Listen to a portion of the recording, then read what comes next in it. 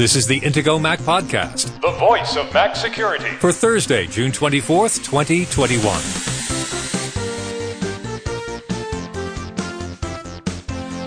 This week's Intego Mac Podcast security headlines include a bizarre iOS network bug that disables Wi-Fi on iPhones.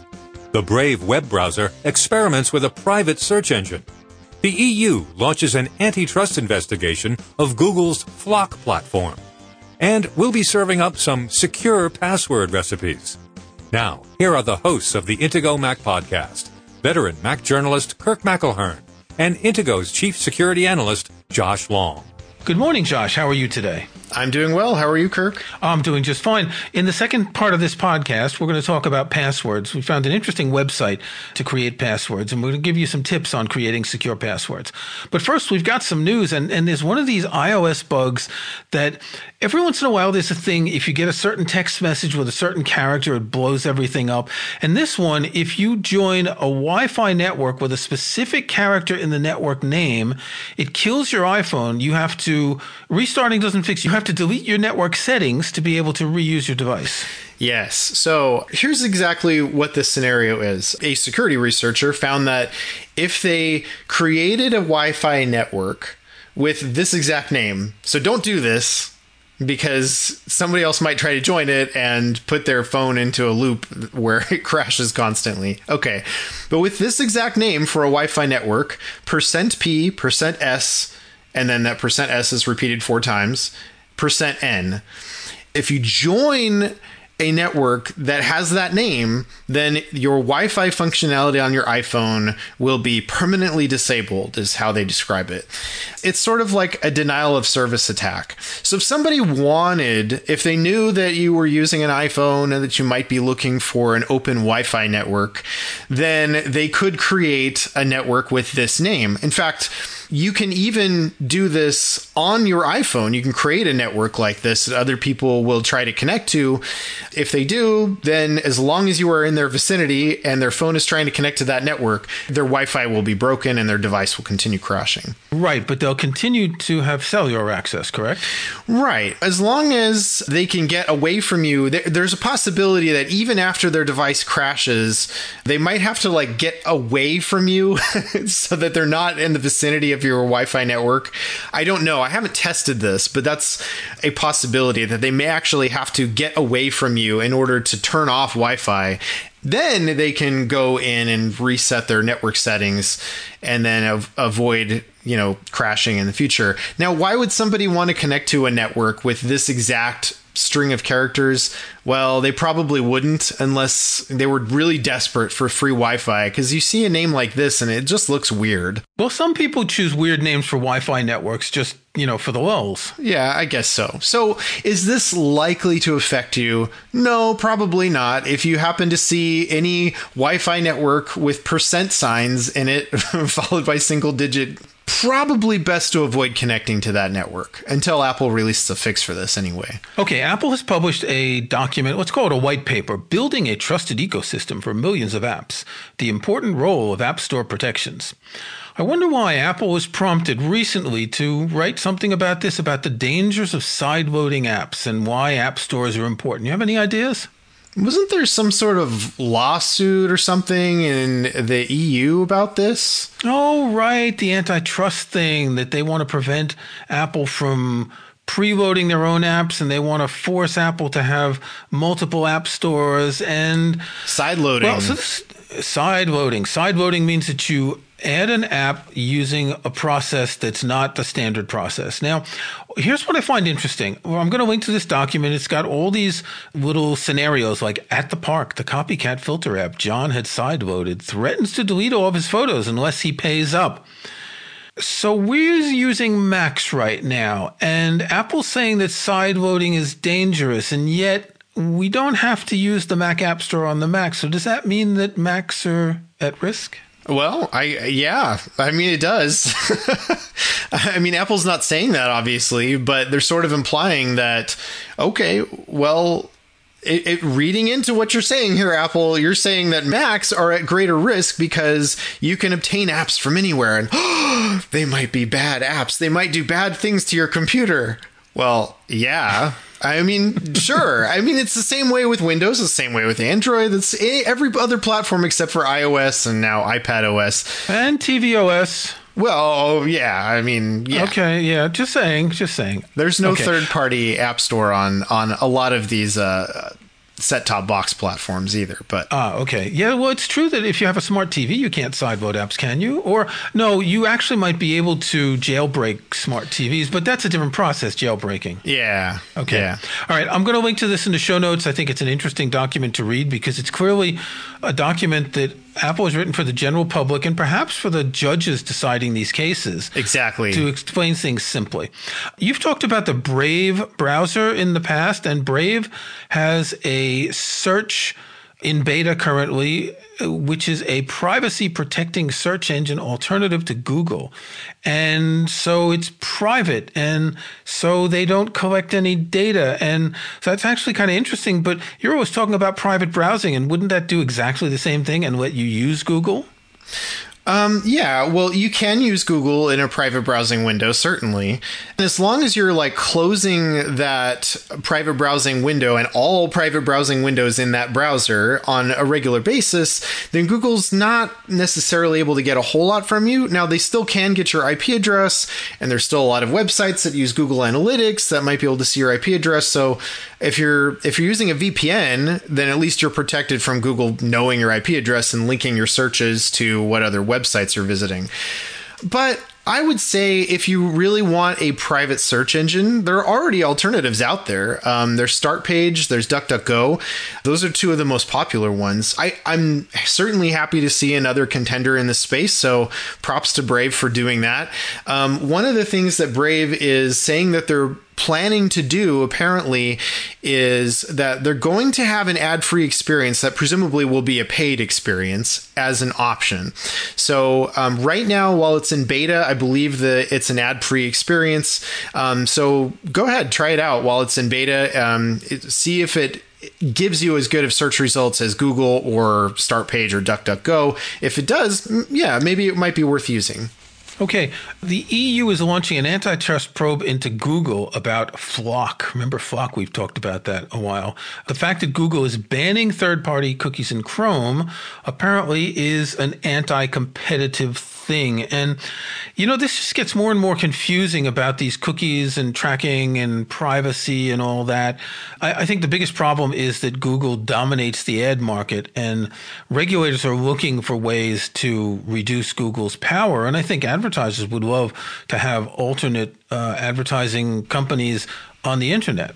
Yes. And remember, FLoC is Federated Learning of Cohorts, that really, really weird acronym that they came up with. Sounds like a 1980s New Wave album. Yeah. Wasn't there a band like Federated Learning of Cohorts? Flock of Seagulls. That's what I was thinking of. Yes. Okay. And so, you know, I think there's a thing in Google where they, for beta services or something like that, or some of the things that they're working on, they tend to name things with aviary, you know, bird related themes. And so I think that's why they were trying to force this into a bird related thing. Anyway, so FLoC, yeah, I guess the thing with the EU antitrust regulators looking at this, basically it's sort of, they're pointing out that Google has a conflict of interest here because this is an advertising company and they're preventing you from being able to really do much with other advertising platforms. So yeah, obviously there does seem to be a conflict of interest from certain perspectives. And so that's why the EU is investigating this. Okay, we're going to take a break. When we come back, we're going to talk about some recipes for secure passwords.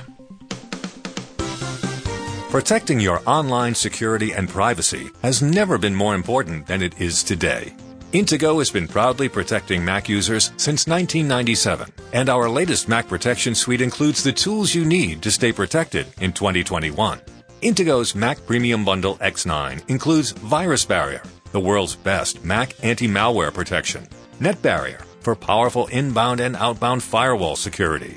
Personal Backup will keep your important files safe from ransomware, and much more to help protect, secure, and organize your Mac. Best of all, it's compatible with macOS Big Sur and the latest Apple Silicon Macs. Download the free trial of Mac Premium Bundle X9 from Intego.com today. When you're ready to buy, Intego Mac Podcast listeners can get a special discount by using the link in this episode's show notes at podcast.intego.com. That's podcast.intego.com. And click on this episode to find the special discount link exclusively for Intego Mac Podcast listeners. Intego, world-class protection and utility software for Mac users, made by the Mac security experts. Josh, what do you think of a cranberry pea raisin milkshake? That sounds strange, I guess. Well, it should be. So this comes from a website that I discovered today called Itadakimasu, I think. I'm trying to figure this out. It's a little bit strange. I saw this on Twitter. What it does is it creates a random password with full words. We're going to discuss this in a second, what this means. And it only uses food words. So if I create a new password, BBQ walnut squash cookie, or how about catfish jackfruit wontons, or turmeric maize duck shumai. And this is really interesting. I like the idea of using words in passwords. We're going to explain why this is useful. They took the influence here from 1Password that creates what it calls random but memorable passwords. And so what's really interesting to me here is there are passwords that we need to remember. And I'm going to just mention two off the top is your Apple ID password and your password manager password if you use a password manager. And I had actually been thinking in recent weeks about changing the passwords to passwords made of words because they are easier to remember. You don't have to, remember some odd password. I don't use random passwords for those, but they're pretty much impossible to figure out. And when I emailed you about this, you emailed me back a long screed about how bad this is and how wrong it is. So I wanted to discuss this first of all, to discuss this specific site, and then second, to discuss the idea of using passwords made of multiple words. So what's wrong with this website? Okay, well, first of all, let me say Itadakimasu is Japanese for essentially bon appetit, which makes sense in the context of this particular password generator. So there you go. I don't know why I didn't look it up. So here's the thing. So Kirk just sent this to me, no context. He just sent me the link. And so I looked at it and I thought, okay, it's one of those password generator websites. It's from somebody I've never heard of. Not to say that there's anything wrong with that necessarily, but when it comes to things like passwords, I would rather use something from somebody that I trust and somebody that I know and know that they're a good coder. I know that they're a good guy. And so that was my initial reaction. Also, the other problem that I had with this particular site is that the first password, when you first load the page, it says correct -horse -battery -staple, which is a reference to an XKCD comic and all that. And so if someone doesn't know, if they don't know the joke, then they might think that that's the first randomly generated password on the site and try to use that as a password, which is not good. I'll link to that comic in the show notes. We've mentioned it many times. Essentially, it points out the utility of a real word password like this because it is a lot easier to remember.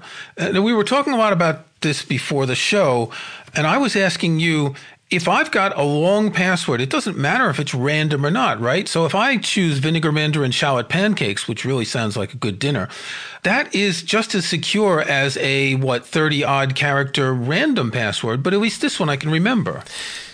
Yeah. So here's the thing. And what we were discussing was, what are scenarios where it might make sense to have one of these, I guess you could say, pseudo-randomly generated passwords? There's obviously a dictionary behind this. It's not the same thing as 32 characters of completely pseudo-random uppercase, lowercase, symbols, numbers, and all that kind of stuff.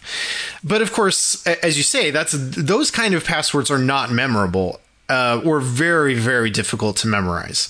Whereas if you've got a bunch of words all in a row, they might be just as long, but in terms of the overall password length, but they're much easier to memorize. And so isn't there some benefit to that?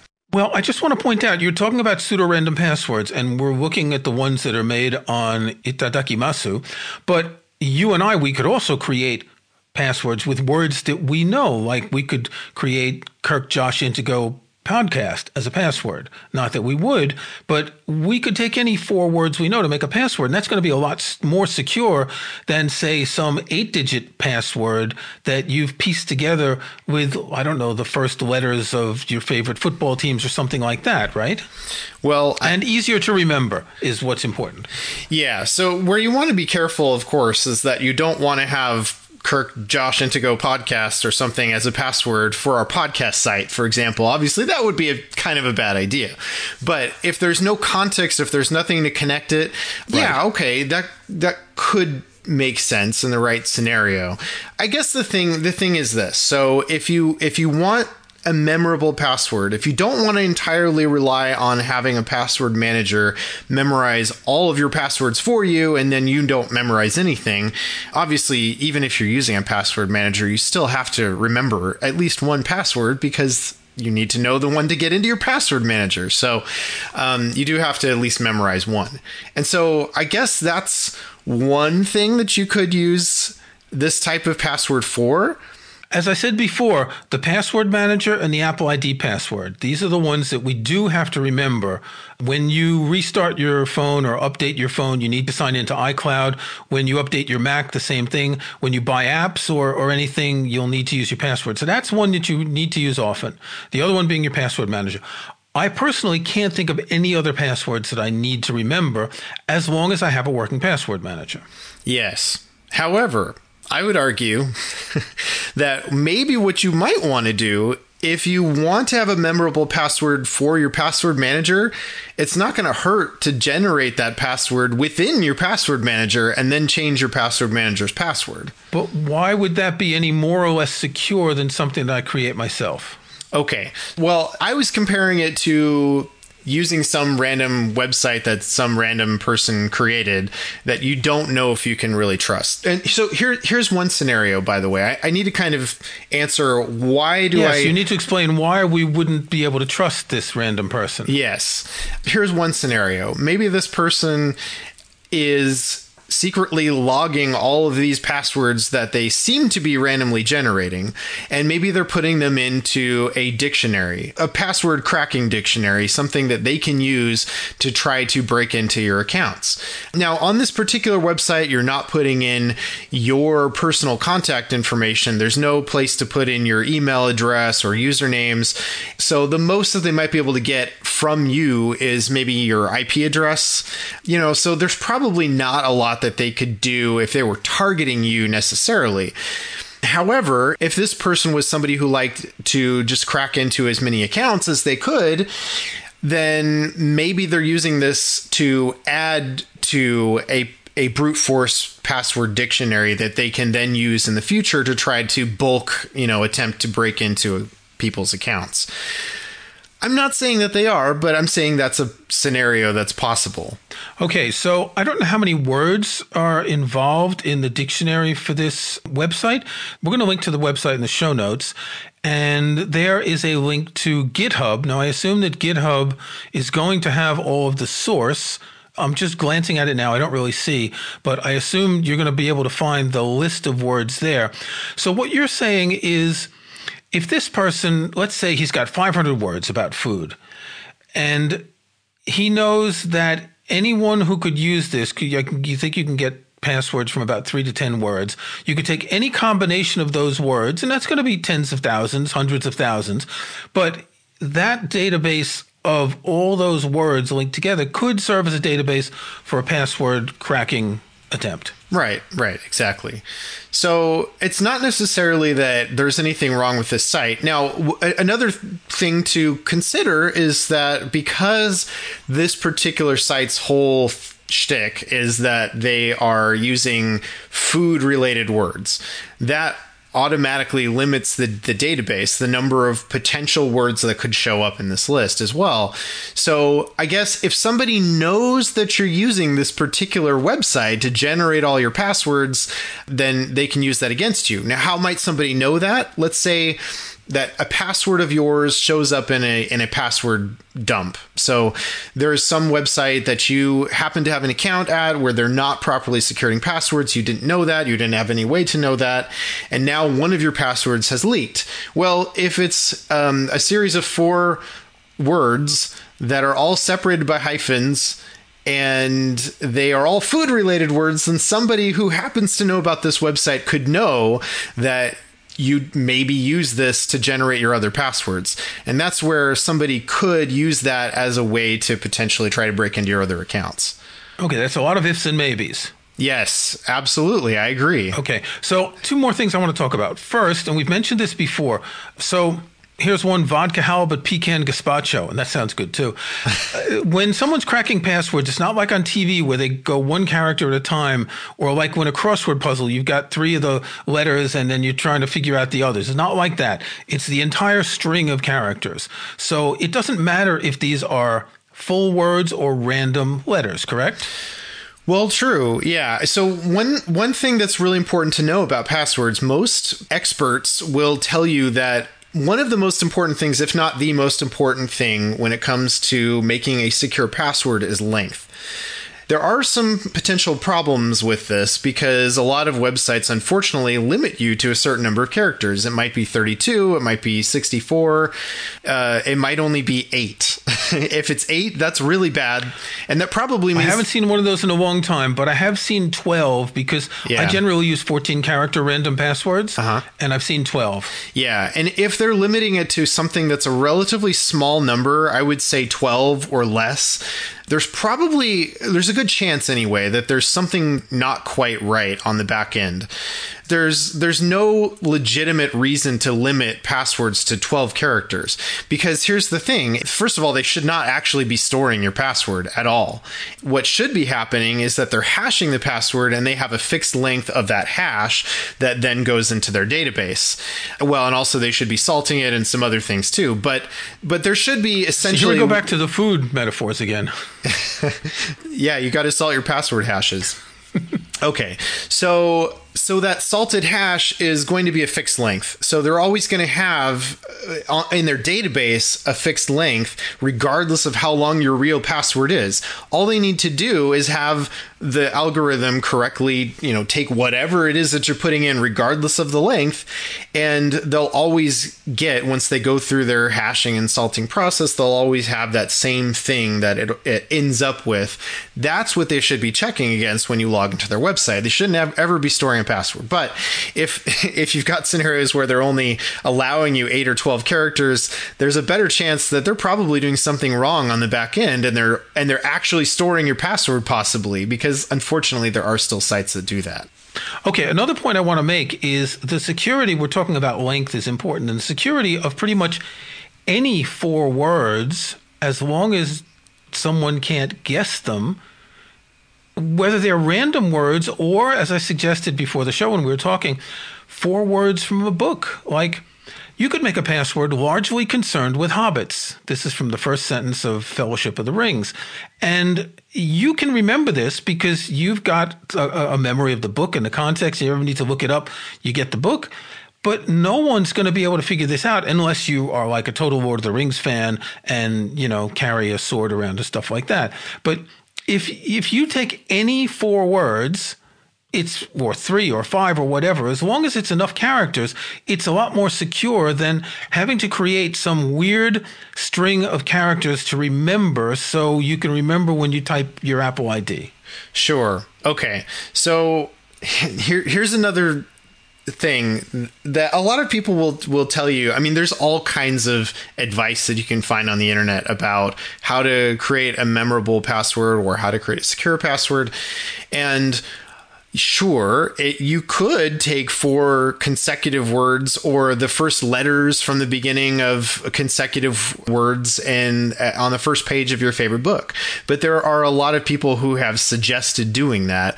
And so it's possible that, like, for example, it was the best of times, it was the worst of times, that particular string of words or first letters of words might show up in a password brute force cracking database.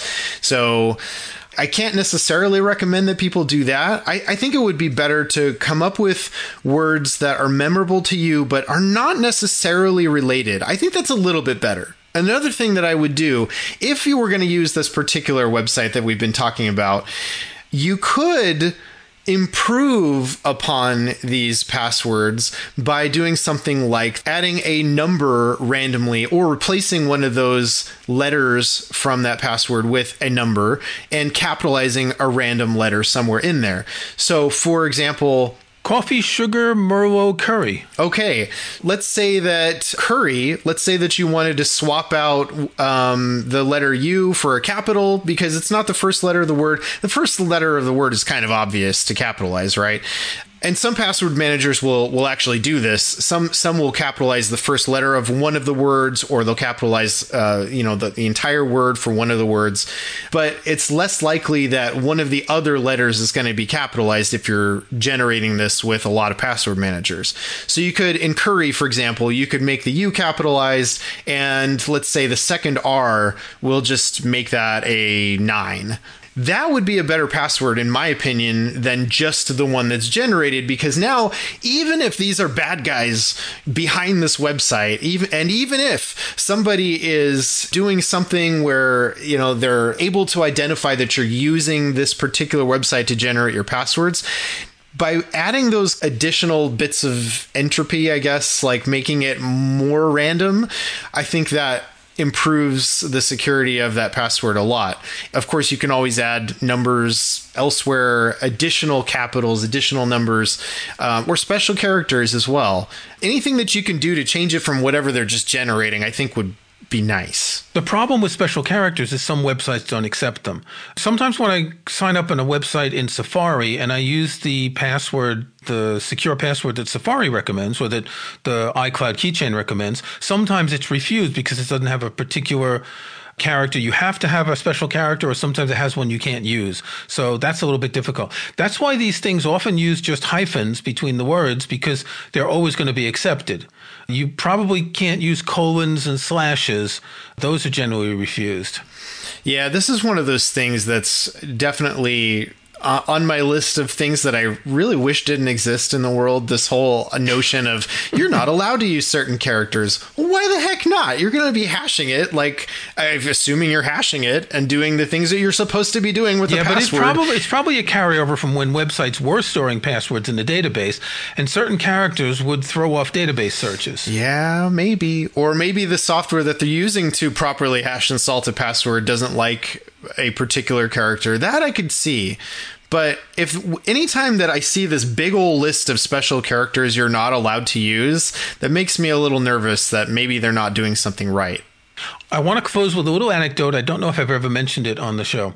Back in 1995, so this was my second internet service provider. And I had the first one, and I changed to another one, and I had to create an email address because since I moved from the first one, where I had an email address, I had to create one on the second one. And I went to create an address and a password, and I was told, oh, you can't use that. That password is already in use. Yeah. Now, this was 1995, but someone else on the server was using the exact same password that I was, which admittedly was not secure. But what that tells you is that, well, if you know everyone who's on this server and you know what their email addresses are, you know one person's going to be using that password. That's exactly right. And this is why, hopefully, there are very few sites today that are still using those practices, because they don't work anymore, because everything that's internet connected, and with all the databases that get breached and passwords that get dumped and all this sort of thing that happens in the world today, you cannot do something like this anymore. You really, really need to be hashing. You need to... Maybe if the hash ends up colliding with somebody else's hash, which it really shouldn't because of salting. Anyway, that's a whole other topic. But, even in that scenario, it's really not great. If a website tells you there's a conflict, someone else is using that password, that means, again, that they're not storing that password properly, and there's a problem there. So if you see that, you definitely want to make sure you're using as long of a pseudo-random password as possible with that site or service, as long as you determine that it's really worth using that service. Okay, Josh, until next week, salted pine nuts, beer, jelly donuts. All right. Stay secure, Kirk. Thanks for listening to the Intego Mac Podcast, the voice of Mac security, with your hosts Kirk McElhearn and Josh Long. To get every weekly episode, be sure to follow us in Apple Podcasts or subscribe in your favorite podcast app. And if you can, leave a rating, a like, or a review. Links to topics and information mentioned in the podcast can be found in the show notes for the episode at podcast.intego.com. The Intego website is also where to find details on the full line of Intego security and utility software. Intego.com.